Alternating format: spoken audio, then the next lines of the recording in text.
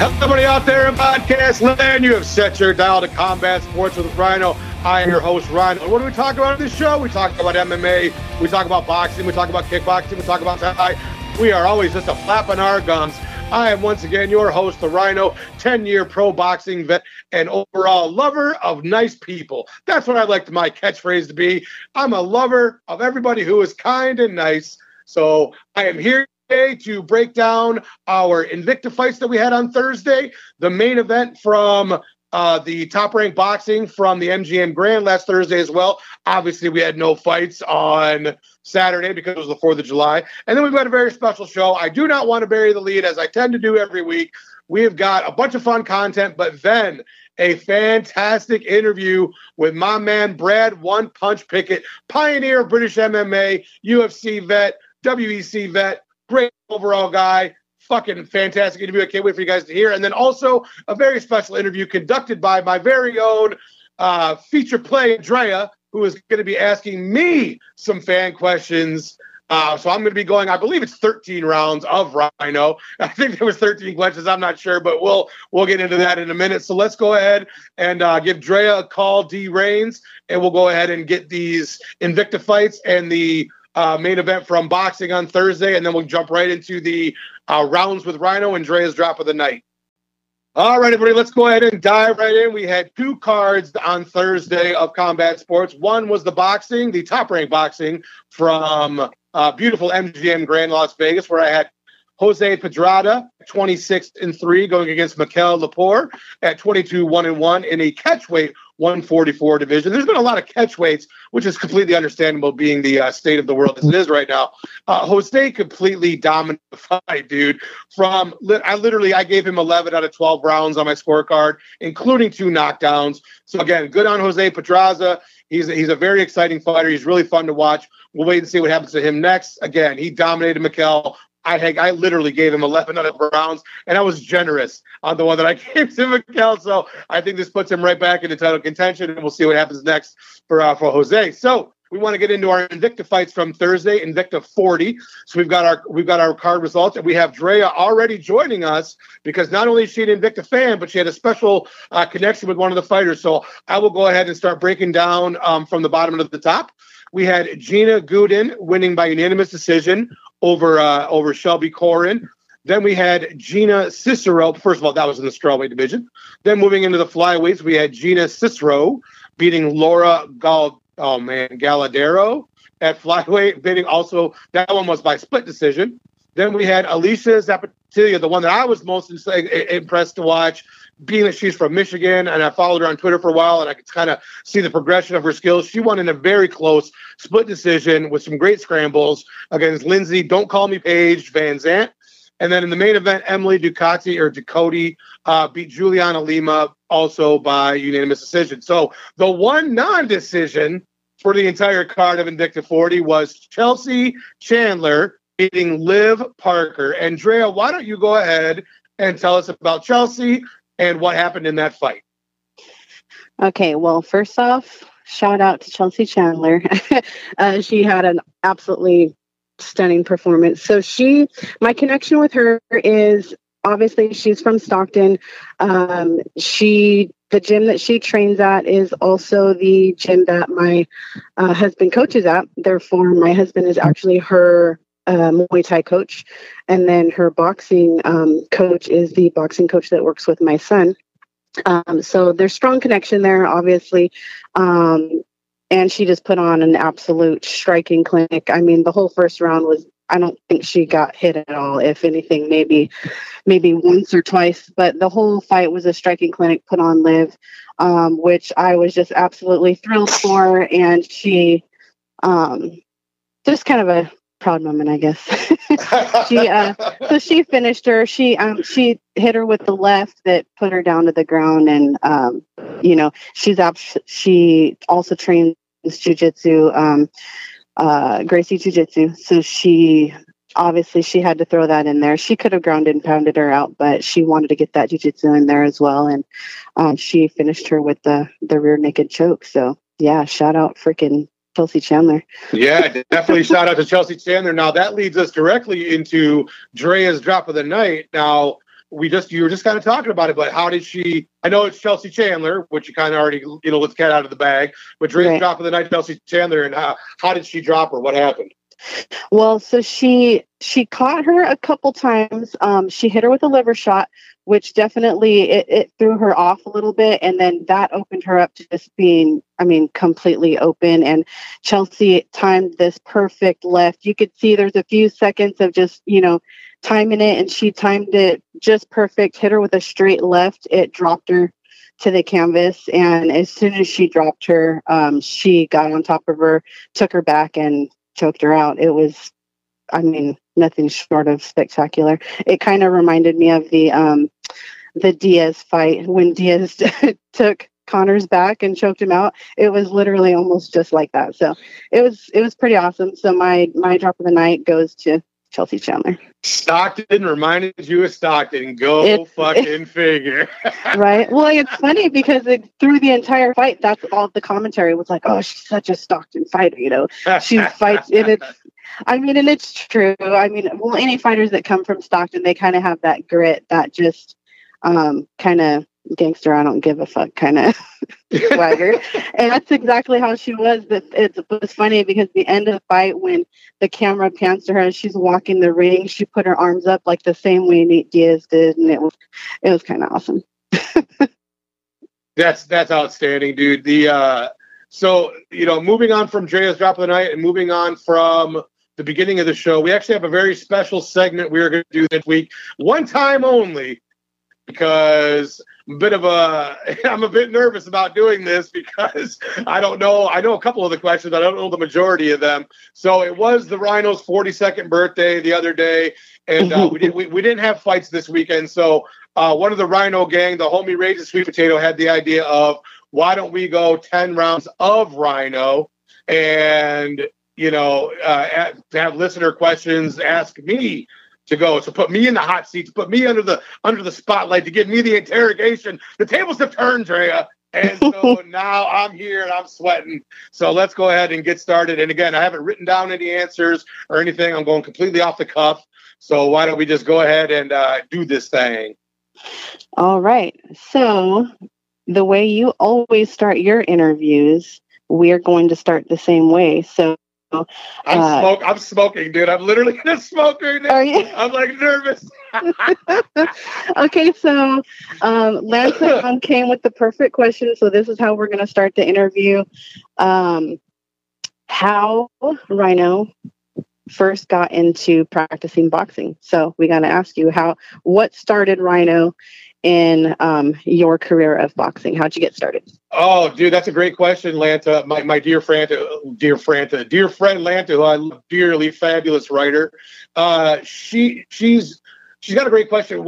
I loved boxing even as a kid, and I loved MMA when it first kind of came on my radar back in '93. I really always wanted to try it. I just really never pulled the trigger until I had moved out of state and then moved back. And when I moved back, and I think I was 27, I said, dude, the time is now. I'm going to find a gym. There was one only like a half an hour away. I walked into the gym literally 3 weekends later. I had my first amateur fight, and that was the genesis. That's how it got started. I was always a fan. I walked into a gym after I moved back to Michigan.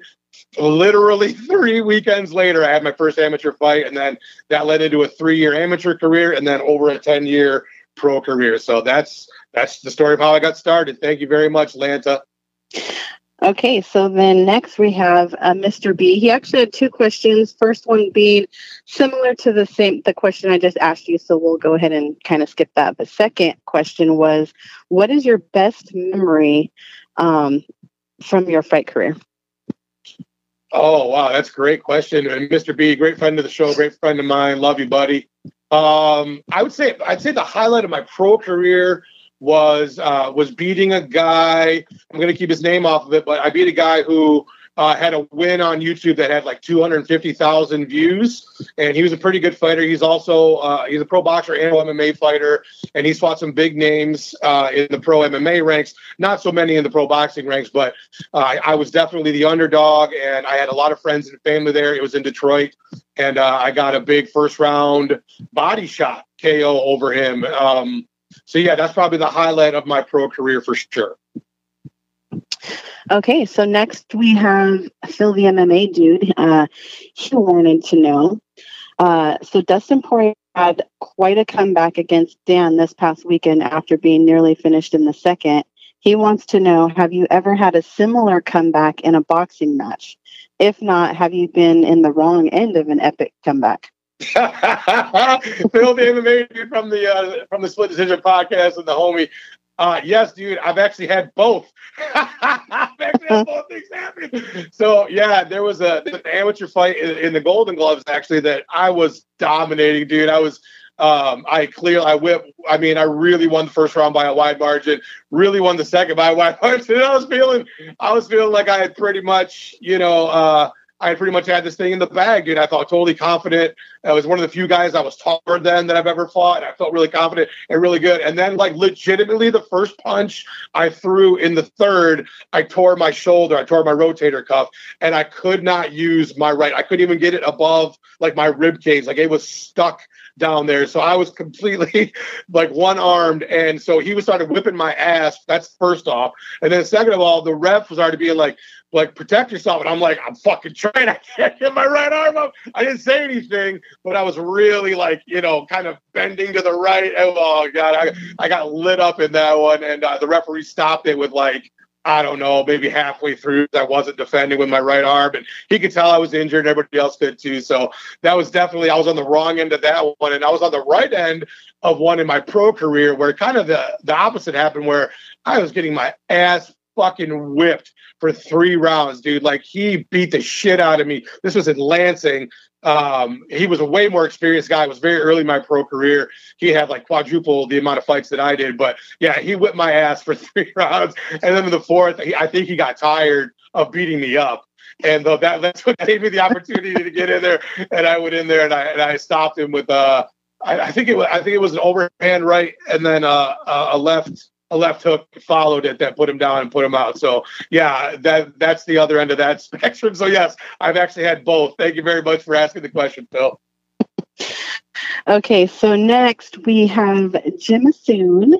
He wrote in and he wanted to know, what is the highest of highs that you've had, and what is the lowest point in your professional fighting career? And a happy birthday right now. Oh, thanks, Jim Soon. Always a great friend of the show. Always bring fire questions.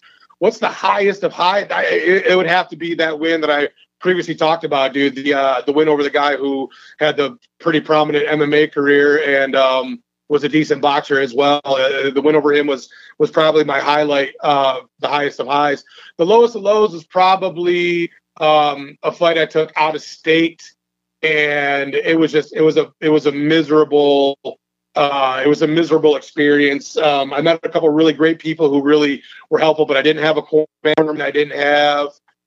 They put me. It was a brand new building. They put me in this ice cold dressing room by myself for hours. That was like on the other side of the building. I couldn't even hear what was going on. Like nothing went right.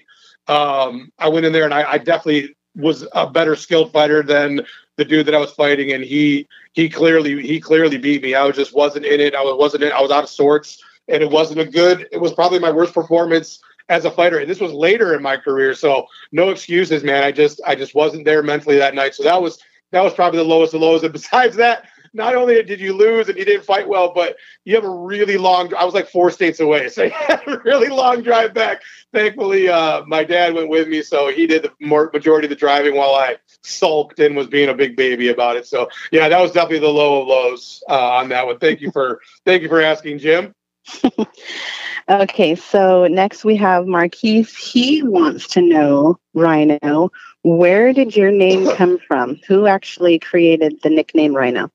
Oh, this is a great story, Marquise. And for those of you who don't know, Marquise is my buddy who writes for Weak Sauce Radio. He's a great boxing mind, great analyst, and does a great job writing his articles about boxing at Weak Sauce Radio. Marquise Johns, my dear friend.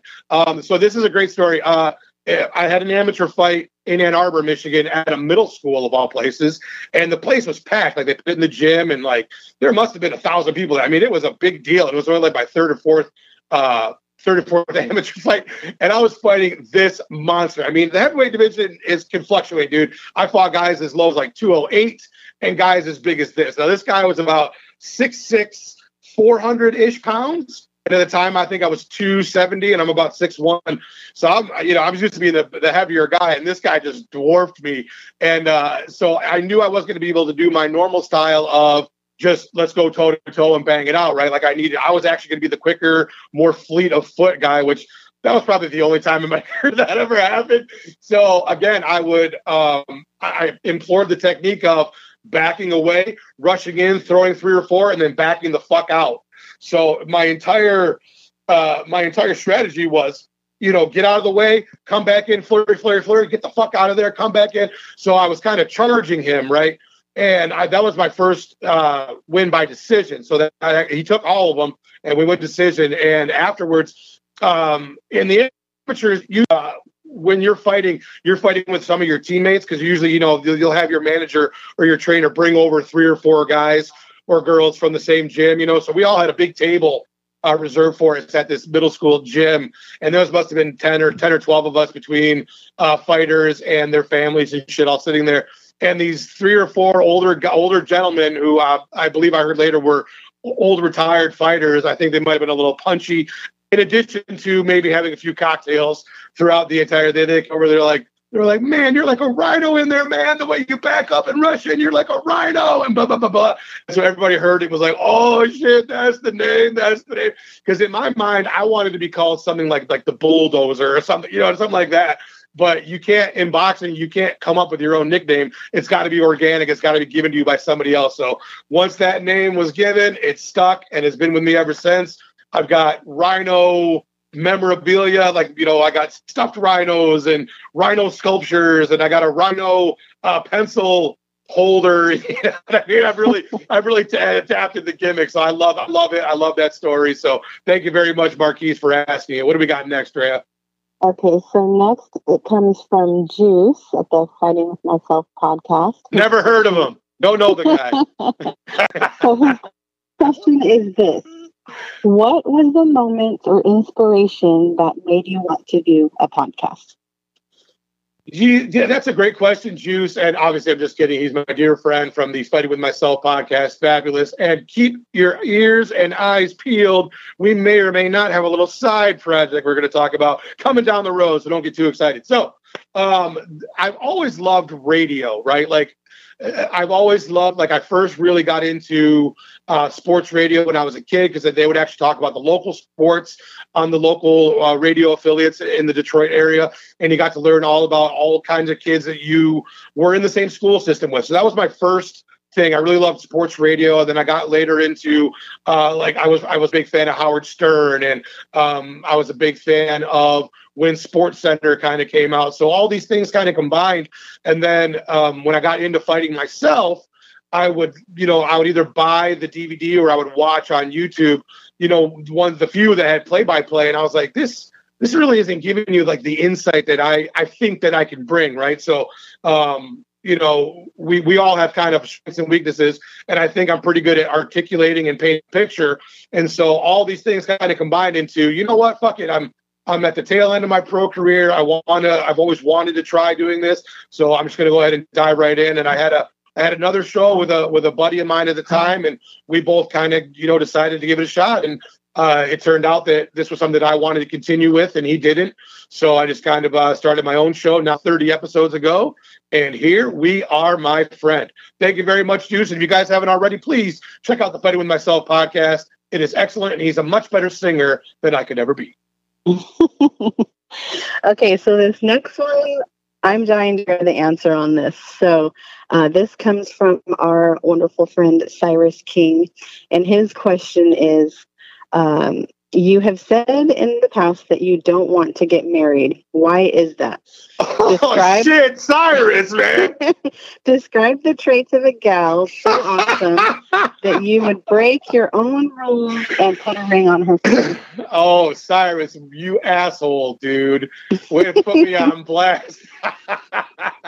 Okay, I have never said that I would never get married. Okay, I don't think I've said that. I think you have. I think I've said I've never. I think that's not true, Jay. I think I've said I've never had the desire to get married. Those are two different things. Because I don't know. I may have to go back through the episodes and find it because I feel like I remember feel free. I don't know.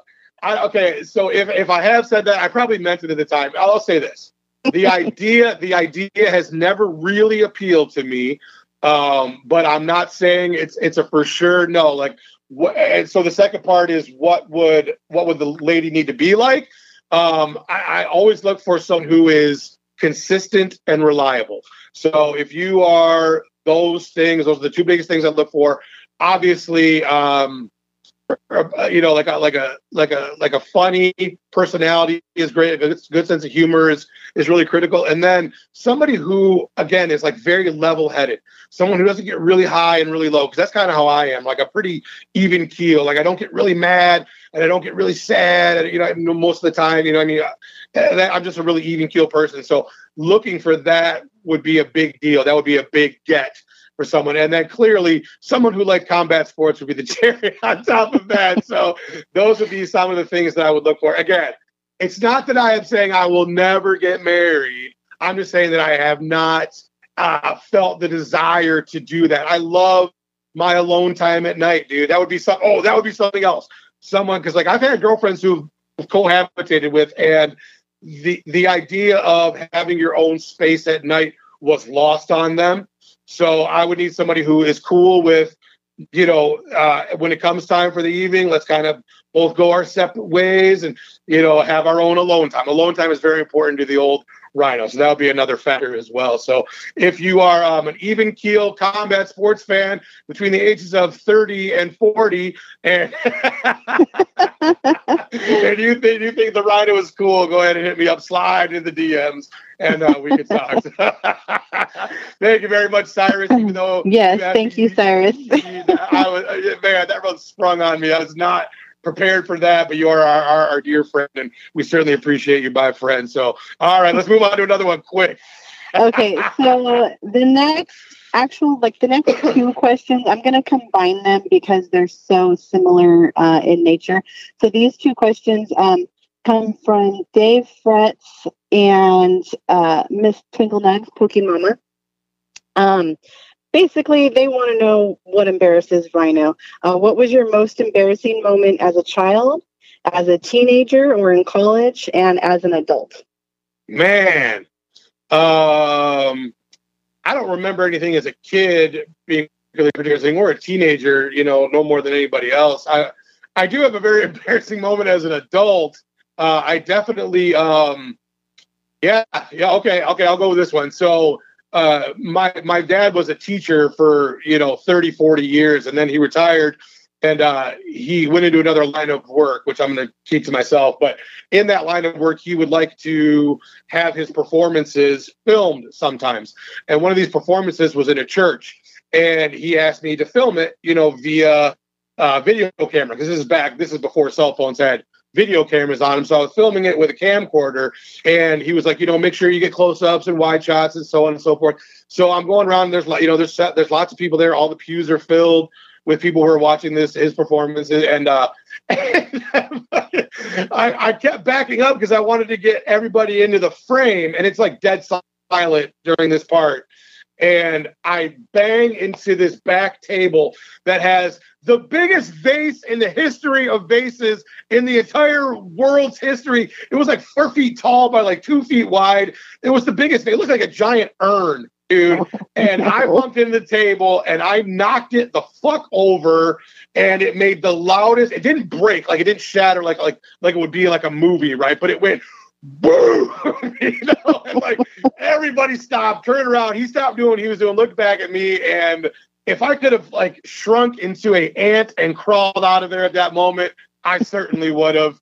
It was incredibly embarrassing. I felt like a dummy, and a clumsy, big-butted oaf that didn't realize his surroundings, and I knocked over the giant vase. Thank God it didn't break and shatter everywhere, because I found out later the thing was a $3,000 vase. So, yeah, that would have been none too fun to try to pay off. So, yes, that was a very embarrassing moment. And thank you very much, Rayanne and Dave, for asking me an embarrassing moment that could be heard by potentially a whole lot of people. Thanks, friends.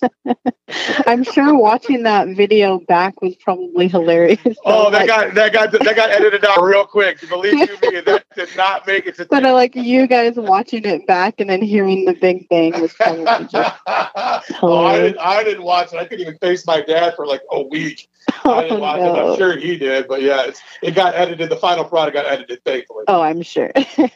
Okay, so next we have Scott Nolan. He wants to know if Rhino could get his birthday night out with any fighter in any era, dead or alive, any combat sport, who would it be and what would you do with them? Oh man, well, that would be a tough one. It would be close. It would be between Chuck Liddell and Cowboy Cerrone. I think Cowboy Cerrone would try to get us to do too much extreme shit. So I'm going to stick with Chuck Liddell. And what I would like to do, honestly, with Chuck would be like, spend an evening out with him, like go to a nice dinner, like a nice steakhouse, and then get like the VIP treatment to UFC. Like that would be, I've been to a lot of MMA. I've seen a lot of live MMA, but I've never seen a UFC live. So I would love to like go out on the town with Chuck and a few other friends, Drea included, of course. And we get like a big, cool limo or something. And we go have a really nice dinner. And then the limo takes us to the venue for the UFC. We get right in. Chuck leads us right up to the very front. We get to watch all the fights, prelims included, then go backstage later and in the dressing rooms and meet the fighters. And yeah, that would be probably like a dream birthday evening for the old Rhino. So thank you very much for asking that with Scott, my dear friend. And what do we got next? DREA. Okay, so Mr. Region Sweet Potato wants to know whether it's happened to you or something that you've just witnessed. What is the absolute craziest thing that you have ever seen in person during your boxing career? Oh, gosh, that's a good question. And this was all Raging Sweet Potato's idea, by the way, so shout out to you, buddy. It's funny, like, as far as in-the-ring stuff, I mean, I haven't seen anything too crazy as far as, like, anything that was out of the ordinary. I do remember a night where this one dude, obviously I'm not going to name him, but there was a lot of us who were crammed into one dressing room. So there was like, maybe 6 or 7 fighters with their cornermen. People were warming up and shit. And we were packed in there and it was hot. And dude, this guy, like, they were hitting pads and there was a chair that somebody else was sitting on. That person got up for a minute, maybe to go get a bottle of water from the cooler or something. And the dude who was warming up bumped the chair because we were packed in there pretty tight. That happens sometimes, This wasn't the highest glamour level of pro fighting, And he got so mad that we were in a dressing room, right? This is also a concert venue. We were in a dressing room with like those big fucking mirrors with the light bulbs around them. He grabbed the chair and he bashed the fucking mirror. He was like, "Get this fucking chair out of here!" And he banged the chair against the mirror, and the mirror shattered and exploded. And everyone was like, "What the fuck is wrong with you?" Like, we weren't in a fucking McDonald's when this happened. You're in a room with other fucking fighters who are also, big and in shape and not taking kindly to that kind of behavior. So 3 or 4 of us all got like, "What the fuck is wrong with you, dude?" Like we're all worried about stepping on shards of glass, obviously. So we all kind of stood up and like walked over, like, "You better get out of here." And so he was able to finish the rest of his warming up and dressing in a hallway bathroom because he was such an asshole. So yeah, man, that was one of the craziest things I ever saw. That's a dressing room tale from the career of the Rhino. And that was crazy. Okay. So as you would say in your interviews, we are careening to the end. We have our final question that comes. I do say that. You do. I do say that. We have our final question from Ashley, the MMA perv, at Ashley, the MMA nerd. If you were to create an MMA Twitter faction, what would be in it? Excuse me. Who would be in it? What would it be called? And would you be heels or faces? Actually, thank you so much for this question. And, to those of you who do not like or hate pro wrestling, go ahead and hit fast forward right now, because this is a pro wrestling question. And there's a few of us who are humongous MMA fans who also like pro wrestling. And so this is one of the few questions that Drea gave me a heads up on, because this would be too hard to be sprung on and just answer off the cuff. So I thought about it. And so my man, Mr. B, and my man, Unsolicited Fight Picks, also wrestling fans on MMA Twitter, we are going to be called Safari, okay? And we are picking wild animal personas. So Mr. B can pick whoever he wants to be, what kind of animal, and then so could Unsolicited, and we would, of course, would be Rhino, and we would be this safari of wild, total heels, and we would come in and run roughshod all over whatever promotion we were in, and Ashley would have to pick some sort of queen persona, because you would be in charge of it. You would be kind of like the one who gave us our directives as to what to do, who pointed us in the direction of destruction. So we would be called Safari. We would all be wild animals. Mr. B and Unsolicited would be my cohorts in this. We would all pick wild beast names, we would be bad guys, also known as heels for sure. And Ashley would be our manager / head of business. So that is my answer. That is a great question, Ashley. Thank you so much for asking it, my dear friend. All right. So that's it. We have got our 10 rounds of Rhino. Well, that was something. I feel like I can calm down a little bit now. Thank you very much to all my dear friends who participated. Raise a sweet potato for your idea, and Drea for doing all the legwork of asking the Rhino gang to reach out for that segment. So we are now back to business as normal after having a Saturday with no fights. So we've got a big one next week. Let's go ahead and get our main card picks for next week's UFC 251. I'll go ahead and get it started in the flyweight division with Amanda Ribas versus Paige Van Zant, also known as the Instagram nudist. I actually don't co-sign with all the hate that Paige actually gets. I think she's actually a pretty nice person, and she's a pretty decent fighter. But I definitely am going to go with Amanda Ribas by unanimous decision over Paige Van Zant, sending her to Bellator to join her husband.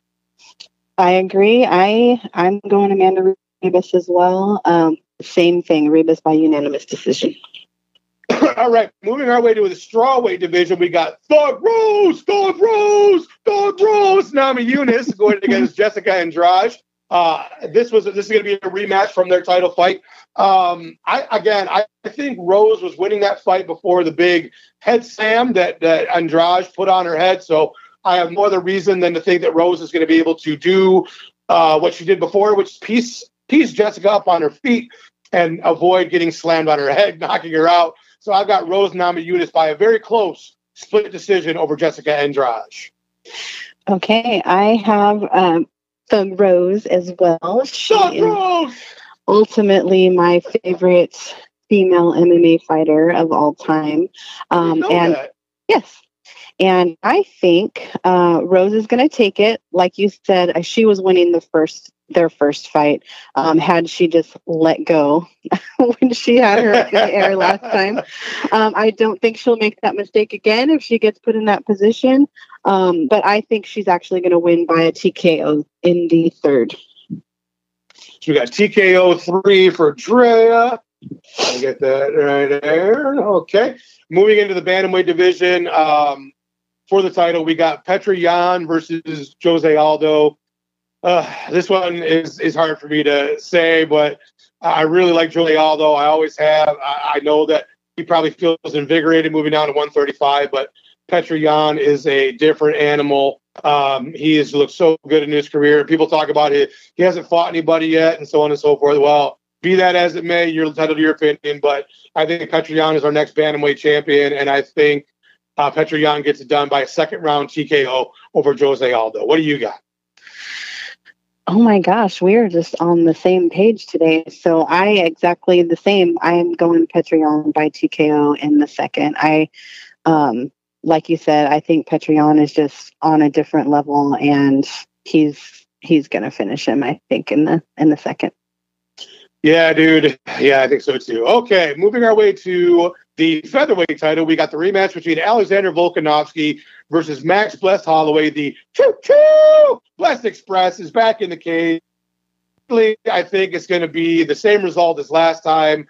I've got Alexander Volkanovski defending his title against Max Holloway by unanimous decision. And I think it'll be close again, but I got Alex winning unanimous decision over Max. But I'd love to see Max win, don't get me wrong. But I think this is head over heart. I got Alex. Right, I agree. I was actually at their last fight. That was my first UFC event that I had ever attended in Vegas. And that fight, it was amazing to watch. Max Holloway's, his walkout was amazing. It just kind of gets you in the feels. And I love Max Holloway as a fighter, but I think that it's going to go the same way this time. I think Alexander Volkanovski is going to take it again by unanimous decision. All right, so the CSWR crew is in agreement on this one as well. Okay, now here, as I like to say about our 10th round, this is the wild card. We don't know if this is happening yet or not. But, so unfortunately, the welterweight title is not for sure on the line anymore. Kamaru Usman, who was slated to fight Gilbert Burns, Gilbert tested positive for the COVID. So obviously he was pulled for safety reasons. We've had word in the last, 12 hours or so that we could have a hero saving the main event in Jorge, the BMF, Masvidal, Game Bread, could be stepping into this, could be stepping in to take the fight. So if this does happen, and again, we don't know if this is true or not, but the rumor and innuendo is there. So if Kamaru Usman faces a late replacement Jorge Masvidal for the welterweight title, I have Kamaru Usman winning by 4th round TKO. I think he will wear Game Bread down with the wrestling and with the cage work and with the clinching. I think he'll wear him down and then be able to finish him in the 4th. That's just how I see that going. Jorge coming in on very short notice. Tough as nails, as we all know, but I would have Kamaru Usman winning by 4th round TKO should that fight happen. Okay, should this fight happen, I'm not a very big Usman fan. I actually like Masvidal a lot more than I like Usman, but being on such short notice, him going in there a week's notice, I don't see it happening for Masvidal. So I'm going to go Usman as well. And I think he's going to get a KO. I think Usman's going to KO him in the 3rd. So we got Usman KO in the 3rd for Drea. All right. So those are our picks for this coming Saturday's UFC 251. And, to be honest, I hope the Kamaru-Jorge fight does happen. But even if it doesn't, this is a stacked card from top to bottom. Even if that one doesn't, and there's still 2 titles on the line, it's an awesome card. So I'm really, really looking forward to it. So, Trey, we're actually going to have you stay on the line here because you have all the people who asked questions. So we're going to go ahead and we're going to sign off and do our shout outs. So I definitely want to say thank you to everybody who wrote in and all of their tags. So if I forget anybody, you're going to fill in, okay? So I know there was my girl Lanta Brown. I know Mr. B. I know Cyrus King. I know Pixie. Pokey and Dave Fretz. Ashley, the MMA perv. Juice I Win Myself podcast. Phil, the MMA dude from the Split Decision podcast. Who am I missing? Scott Nolan. Scott Nolan. I think it looks like smaller Triple H, my man. Raging Sweet Potato, right? Yes, Raging Sweet Potato, and I think that was it. Did you mention Jim Asoon? I did not. That's why I kept you on the line. So, of course. Forget somebody. Yes, it's always 420. Mr. Jim Asoon, our dear friend. So to all you guys, thank you so much for participating. Raging Sweet Potato, thank you for this idea. That was a really fun segment that we're only going to do the very one time only. All right, well, Drea, thank you so much, and we will definitely talk to you next week. So I will sign off with a happy birthday, Rhino, and I hope this episode made you feel a little bit special. Oh, thanks, Drea. It certainly did, and we will definitely talk to you next week. All right, bye. And now, ladies and gentlemen, without further ado, British MMA pioneer, one of the most exciting fighters you ever could watch, the man who brought the love back to the Trilby hat. My man, Brad One Punch Pickett, goes 10 rounds with Rhino. Ladies and gentlemen, we have such a treat for you today. In my presence, on the phone with me, is the man, the myth, the legend, the man to stop Mighty Mouse, Brad One Punch Pickett. Thank you so much for joining me today, sir. No problem at all. Thanks for having me on, Todd. Oh, it's wonderful, dude. I'm wonderful to have you. Brad, as most of my listeners know, with all of my 10 rounds with Rhino, I love to start the first round with is kind of the origin story. Like, how did Brad One Punch Pickett get into the world of MMA? Basically, I boxed a little bit when I was younger, between the age of like 18, 19 to 21 sort of thing, just to keep fit. My main sport growing up was football. So just to keep fit, I thought I'd take up boxing because boxing is good fitness. And then guys are like, I've kind of enjoyed it. And the guy said to me, do I want to have a fight or anything? And I was like, yeah, no problem. I'll give that a go. And then that was that. I boxed for maybe 2 years, amateur boxing, but then I had a really bad ACL injury on my knee. Oh, man. Yeah. So, yeah, that was that. And then, it kind of hindered me a little bit. But so I had to quit football. And then I tried to get back into boxing when I was probably around like 25. Found it a little bit same. And the coaches obviously didn't give me much attention because I was a 25-year-old man and not a young up-and-comer sort of thing. And then I was gonna get back into boxing. I was gonna have a fight, and then I hurt my knee again. Oh man! And then someone said to me, "I want you to take up mixed martial arts." So I give that a go, and that was it. I went to one lesson, and that was it. I was hooked. The hooks were in at that point. It sounds like. Now, when you first got started in MMA, I would say for the most of us, even us who are pretty dedicated, hardcore fans of all MMA from the very kind of inception in the early 90s to a grand stage, English MMA was a little bit behind the Brazil and United States and Japan early on. All we really pretty much knew was the Wolf Slayer, right? Like back in the early mid 2000s. But English MMA has exploded in popularity since you started. Can you kind of tell us when you saw things start to change in the UK as far as more gyms popping up or the sport becoming more talked about by guys? Can you kind of tell me about when that was or when you started to see that happen?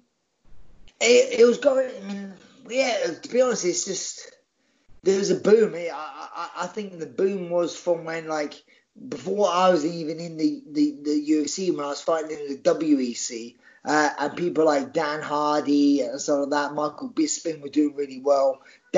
They were like the front runners of flying the flag over here, if that makes sense. And then since then, it just carries on growing, and it's just been amazing. And obviously, we were massively behind in early days, because for me, even to this day, I say the most key thing of MMA is wrestling. If you can dictate the wrestling, you can control where the fight takes place. So if you have the wrestling advantage, is a massive thing. So obviously, coming from England, there's no wrestling here whatsoever. So right. I went over to a top team. I met Mike Brown. We become great mates, and they were like the best mates ever since, sort of thing. And I learned how to wrestle, but it was a lot different, because obviously wrestling is completely different from wrestling for MMA.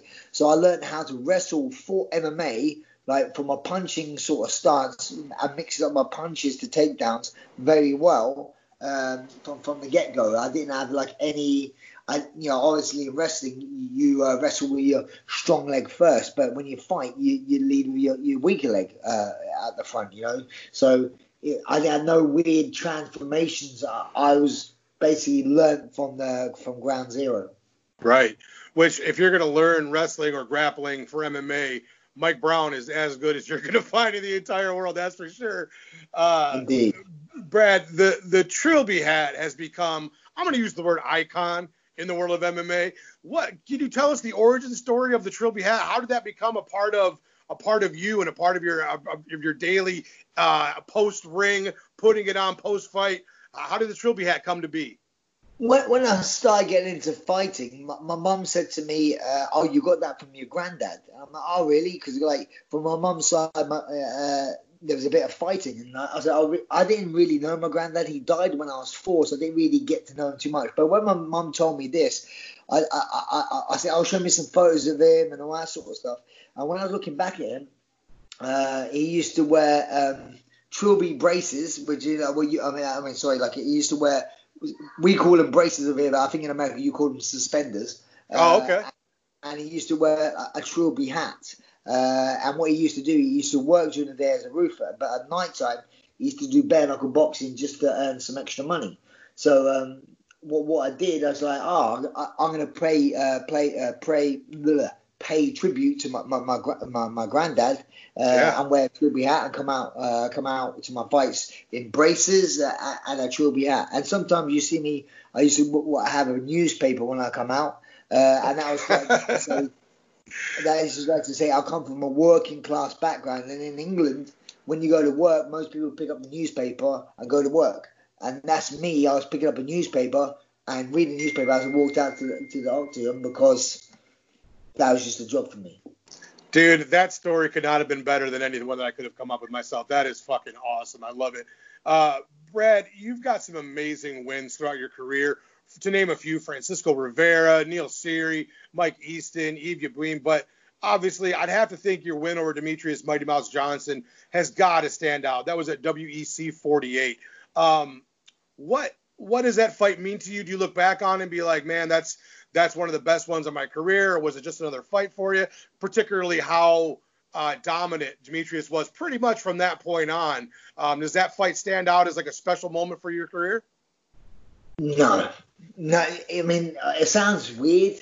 Obviously, that should be really massive bragging rights. But for me, everyone else talks about it way more than me. Like yourself, everyone talks about it. Because if after I beat him and he done nothing, no one would even talk to me about it, if that makes sense. Sure. But when I beat him, there was a lot of hype about him being Matt Hume's prodigy and all that sort of stuff. There was hype, but he was 12-0 or 13-0 going into the WEC. And I was a veteran of the sport at that sort of time, and I felt great. I was in great shape, but I'm like, who's this kid? He ain't coming in and beating me. What are you on about? And if you go watch the fight, I kind of manhandled him, like I was a man and he was a young boy, I guess.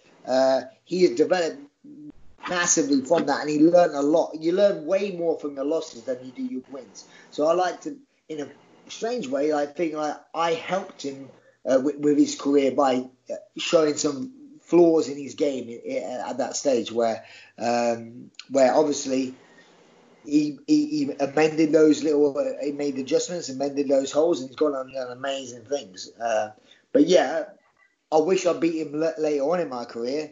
I would have got a lot more accolades for it than I do as much now, if that makes sense. Oh, yeah, it makes perfect sense, dude. And you're absolutely right. We definitely learn more from our losses. And you know what? If I was you, I would do the exact same thing. I would take at least some credit for possibly showing some deficiencies where he needed to shore up. So that's absolutely accurate, I think. Now, you, Brad, switching gears, you've been in the corner of several fighters in your UFC. What made you want to get into cornering people and being on the outside of the cage as opposed to in? Well, all the way through my career, I've cornered many people. And like me and Mike Brown, we're best mates and best training partners for our careers. I cornered him like when he was fighting Uriah Faber out in the WEC and even going on to the UFC, and he cornered me for my sort of fights. Coaching for me came very natural. So like I come over to American Top Team and I get all this wealth of knowledge from people like Mike Brown and other coaches there. And then what I do, I come back over here, and I was back to England. And I knew how important it was to help people here bring up their level so they could help me train here. I wasn't one of those people where I'm going to keep all my secrets to myself. I want people to get better, because then if they get better, they make me become better, and I have to adapt and get better all the time. So used to bring like all my knowledge and show my training partners back here stuff, I wanted to make my team grow here, and so in a weird way, I was coaching early on, even throughout my career. I was coaching other people, helping them get better, go away, or go back out to America, concentrate on my fight camp, learning new stuff, then come back home and showing people and helping them out. And most of the guys I trained with, I cornered everyone, I'd say I was at that time I was at a place called Team Titan, and in a way I guess I was like the team captain, where I cornered most of the guys with my coach then, a guy called Mickey Pappas, who run that gym. So I was doing that. So coaching has always been a big part of my sort of style. I always knew that I'd go into coaching. Like now, I'm not a Team Titan anymore. I have my own gym, which is Great British Top Team. And like I say, now that's all I do is coach and pass on my knowledge to the younger generation. That's fantastic, dude. Brad, you're one of the very select few fighters who has fought in 4 different weight classes during your career. Can you kind of explain, like, I guess the obvious answer is you were moving up and down just so you could get fights. I mean, that's what a lot of boxers, I was a professional boxer for 10 years. I saw a lot of guys jumping around just so they could get fights. But can you kind of tell us which division you absolutely felt your best at? Not the one you necessarily fought the most at, but where did you feel physically you were at your best? What division? Well, so kind of make it kind of simple. When I first started, there wasn't that many weight classes out. So basically, like in the UFC, the smallest weight class was 155 pounds. Right. So I didn't even walk around that sort of big. So it's like, didn't make any sense. So, but in England at the time, they had 66 kilos. So that's where I started. Most of my fights, even to this day, has been at featherweight. But then obviously, then going and traveling out to America and being alongside Mike Brown. I remember going there the first time there, and I met Mike Brown. I was like, "Oh, cool, I'm staying with you. How you been? Blah blah blah. What weight do you fight?" And he goes, "Featherweight." And I'm like, "What do you mean?" And he goes, "Yeah, featherweight." I mean, I was like, "What weight is featherweight over here then?" He goes, 60. He goes, 145 pounds. And I'm like, "What's that in kilos?" He goes, 66 kilos. And no. I fight 60. Would you? And could not believe that he fought in the same weight class as me, the size he was. And that's the thing, is weight cutting wasn't a thing back in England. So that's another thing on part of the sport. Me going over to America taught me how to cut weight. So me fighting back in the UK, I was the best in Europe, ranked number 1 in Europe at 66 kilos. So there's no need for me to go down to 135 pounds when I was the best at 145 pounds. It's like, why would I want to cut an extra 10 pounds to say, hey, look, I'm the best at that weight class as well? Made no sense. So I stayed at that weight class until I got called to the WEC, and straight away I didn't do any test cuts. I'm like, I could make 135 pounds, and I did it with ease, and that's why I stayed. I mean, most of my fights were 135 pounds.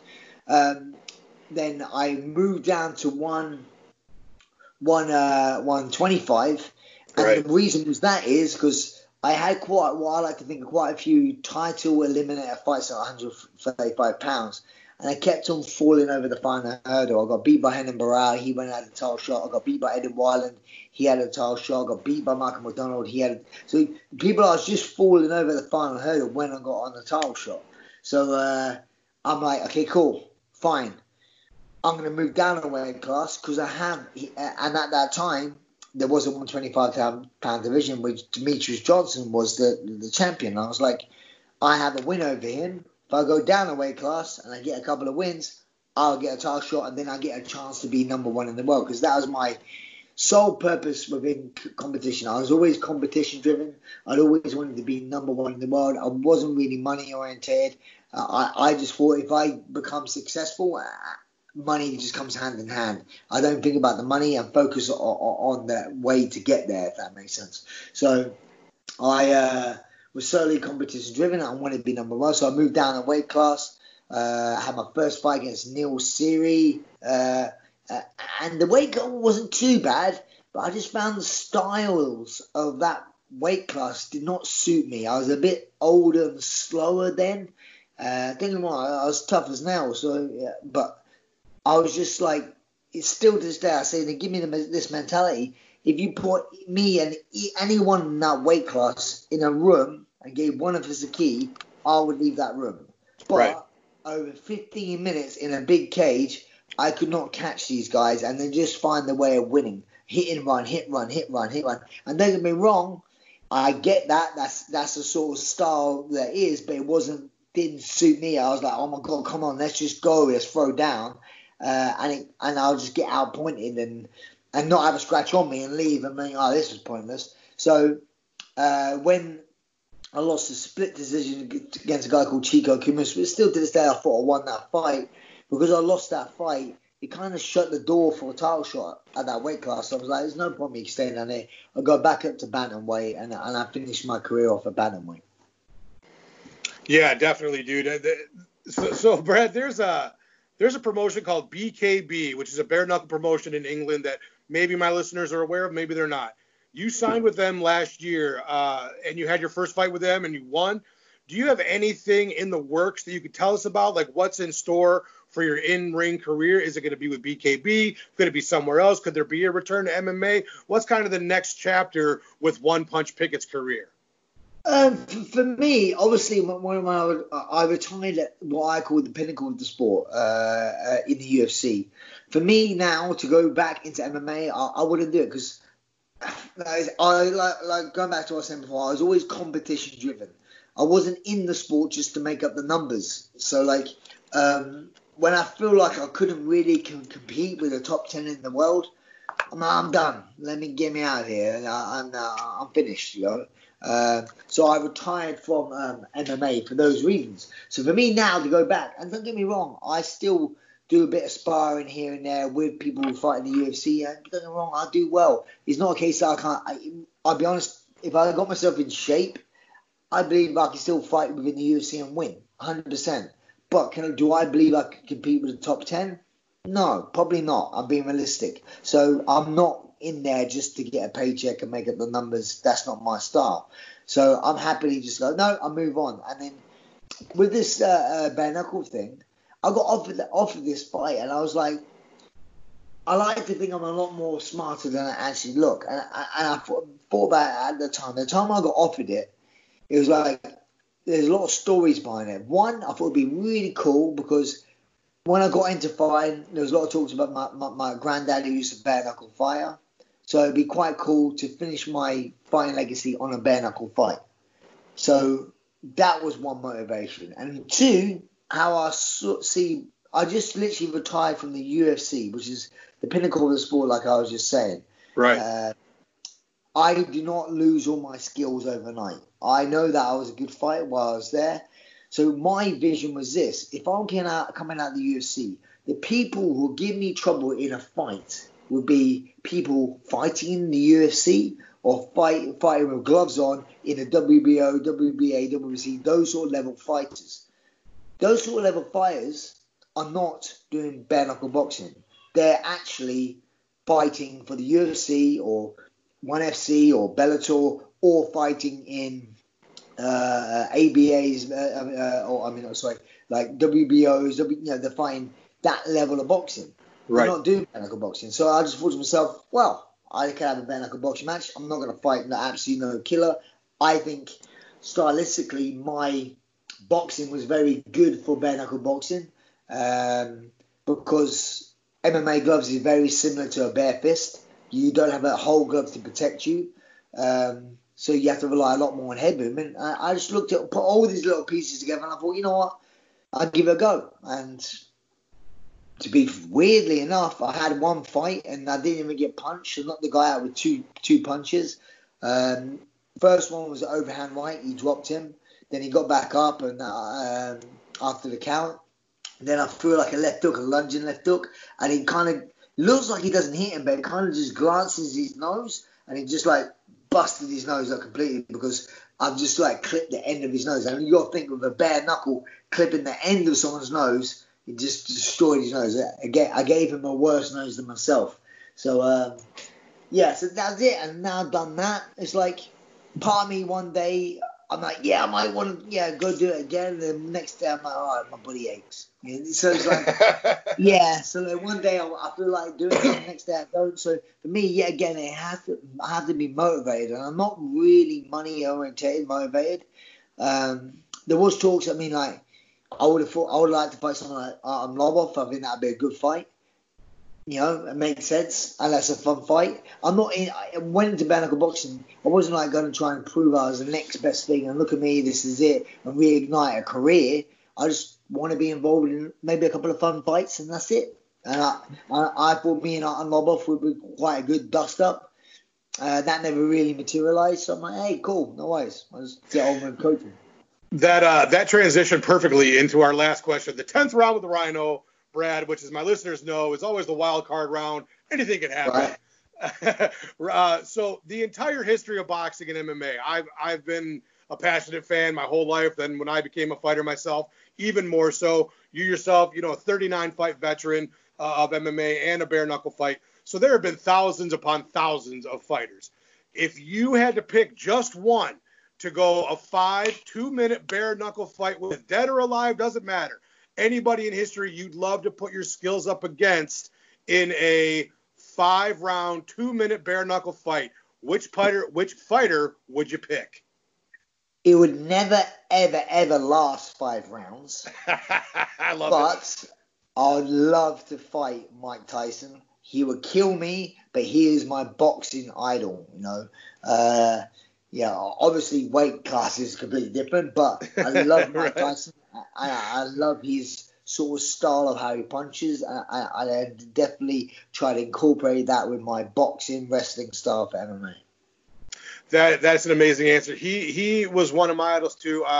Coming up, because I'm from Michigan, James Lights Out Tony was always my boxing idol. And so that's, if I was asked the same question, it'd be the same answer as you. He'd beat the fuck out of me and I wouldn't make it through the entire fight most likely.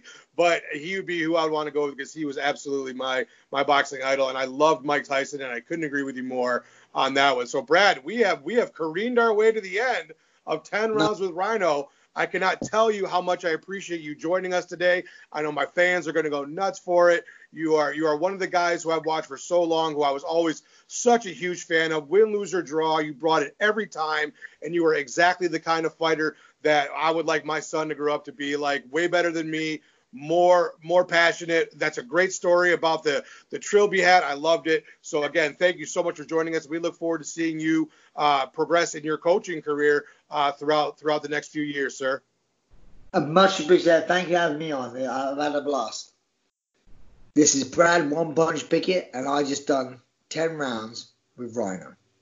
Dude, what a great interview. Thank you so much, Brad, for joining me this week, dude. That was an amazing time. Really, really cool insight from one of my favorite fighters ever.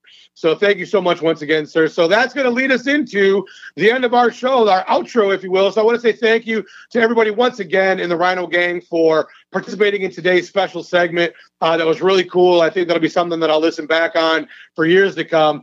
Obviously, to my man D. Raines, the greatest engineer in the history of broadcasting. To my dear friend Drea, thank you so much for all of your features today and for participating as much as you did. You are awesome, and you are my very, very dear friend. To everybody else in the Rhino gang, thank you guys so much for listening. Everybody out there, please stay safe. Please share love with your friends and your family. That's what it's all about. We're all going to get through this together. And once again, we will see you next week. Cage side!